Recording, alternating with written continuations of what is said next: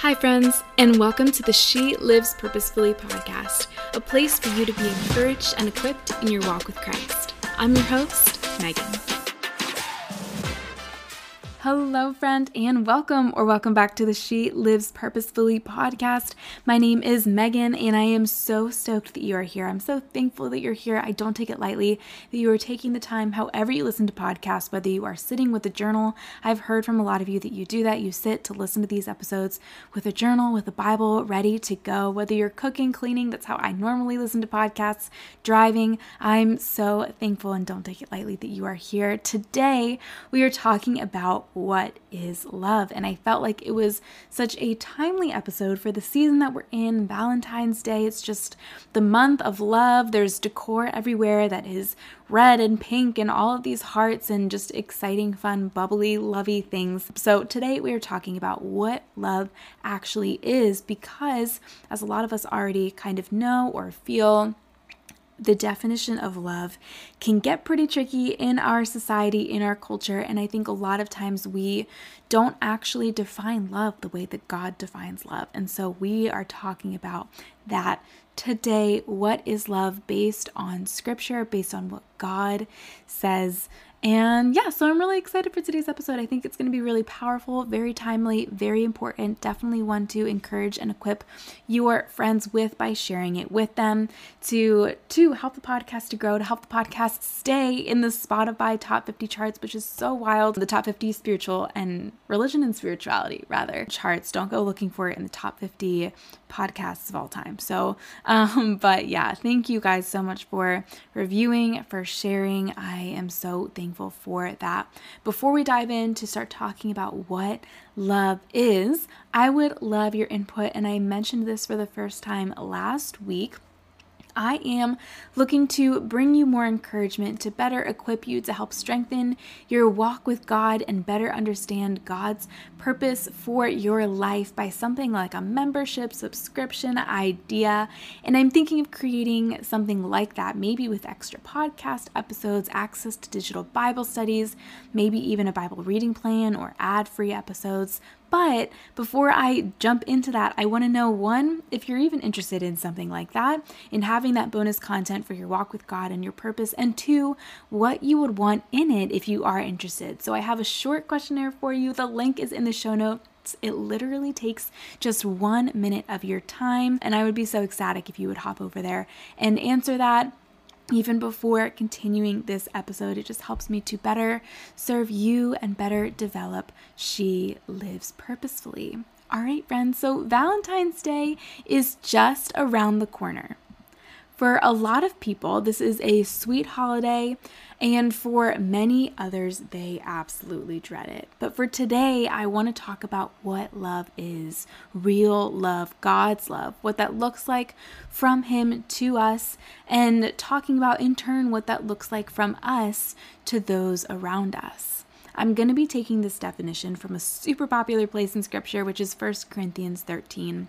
And I want to dive into it to address a lot of super common misconceptions about what love is and the love that we have in our world. And I think we're going to discover what God defines as love is pretty radical today. So first, let's read this passage. It's 1 Corinthians 13, verses 4 through 8. And you can probably recite this with me. It's a very common one, read at most weddings, but it's so powerful. And I think sometimes when we know scriptures so easily or we hear them all the time, we can kind of dismiss how profound they are. So I would encourage you, even if you feel like you can recite this off the top of your head, to really sink into what these verses are saying. Okay. So again, this is from 1 Corinthians 13. Love is patient and kind. Love does not envy or boast. It is not arrogant or rude.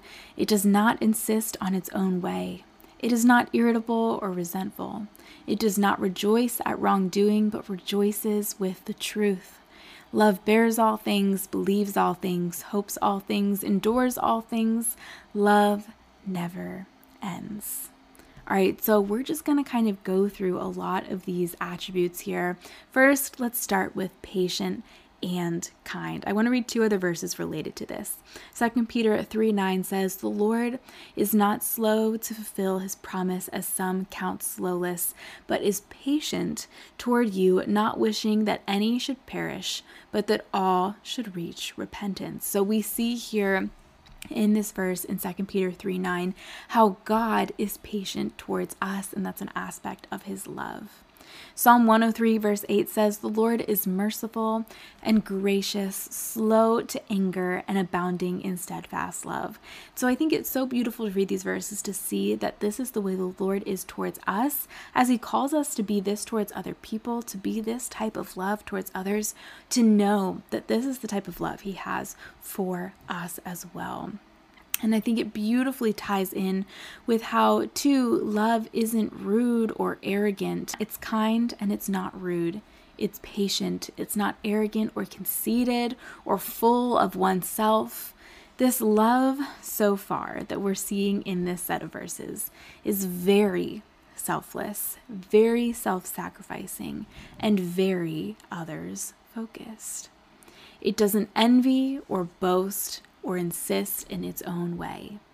So love does, or is, on the flip side, content. It's humble. It's putting others up and puts others and their way before my own. That's very powerful. And I feel like even that itself is very countercultural, just putting others before ourselves. It's usually, this is what I need, my truth, my this, my that, but love is putting others before ourselves. It doesn't insist on its own way. It's not envying or boasting. It is not irritable or resentful. Cancel culture, if I do say so myself. This is so counter cancel culture.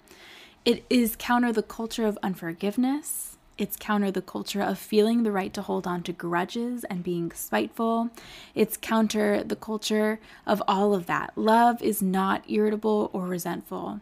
And 2, let's think about the Lord. Imagine, oh my goodness, if he was resentful or irritable with us.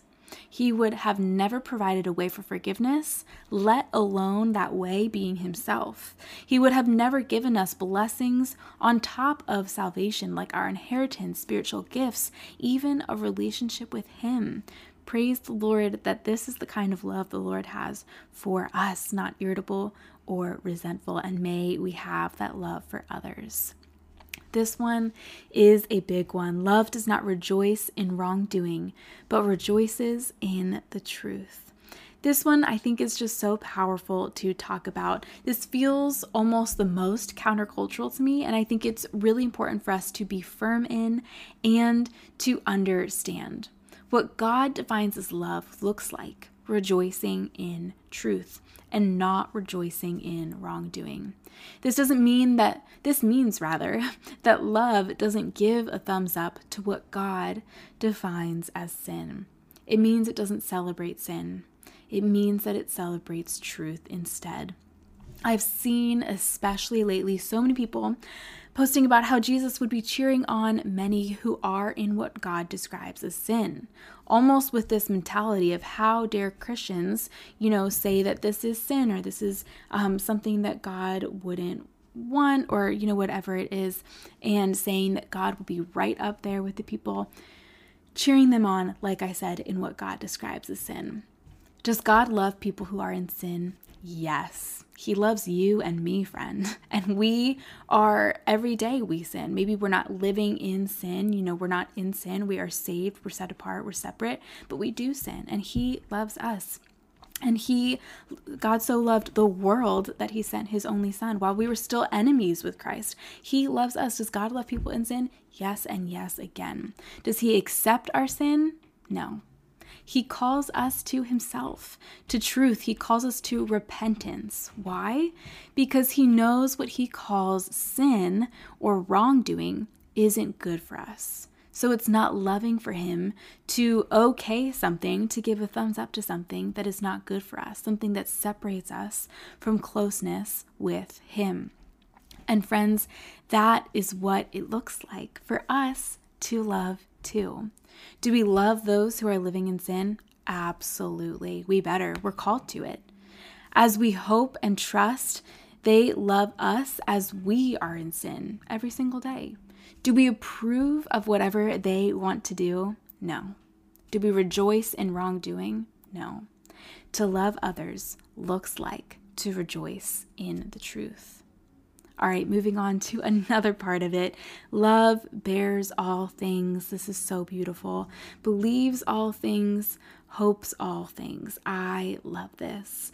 Love bears all things. It reminds me of endures all things, which we'll dive into soon.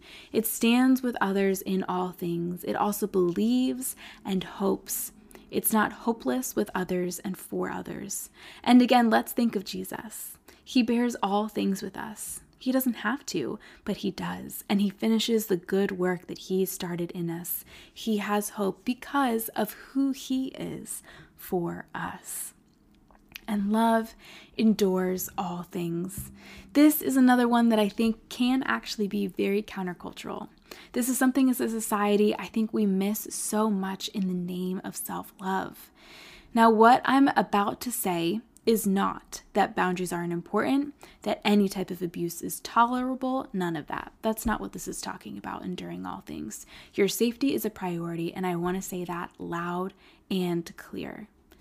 Now that we have covered that part of it, I want to talk about this part of the verse, that love endures all things. Love endures all things. It endures sickness, poverty, maybe being wronged, or definitely being wronged, being disagreed with, a lack of feeling. And I think, this is so powerful too, even as we see in so many marriages now where it feels like, okay, well, I'm not feeling it anymore. No, love endures all things. This applies to, like I said, marriages. It applies to friendships, to others in the body of Christ. A love that is only self-serving is not love. Love that ends when it's not convenient is not love.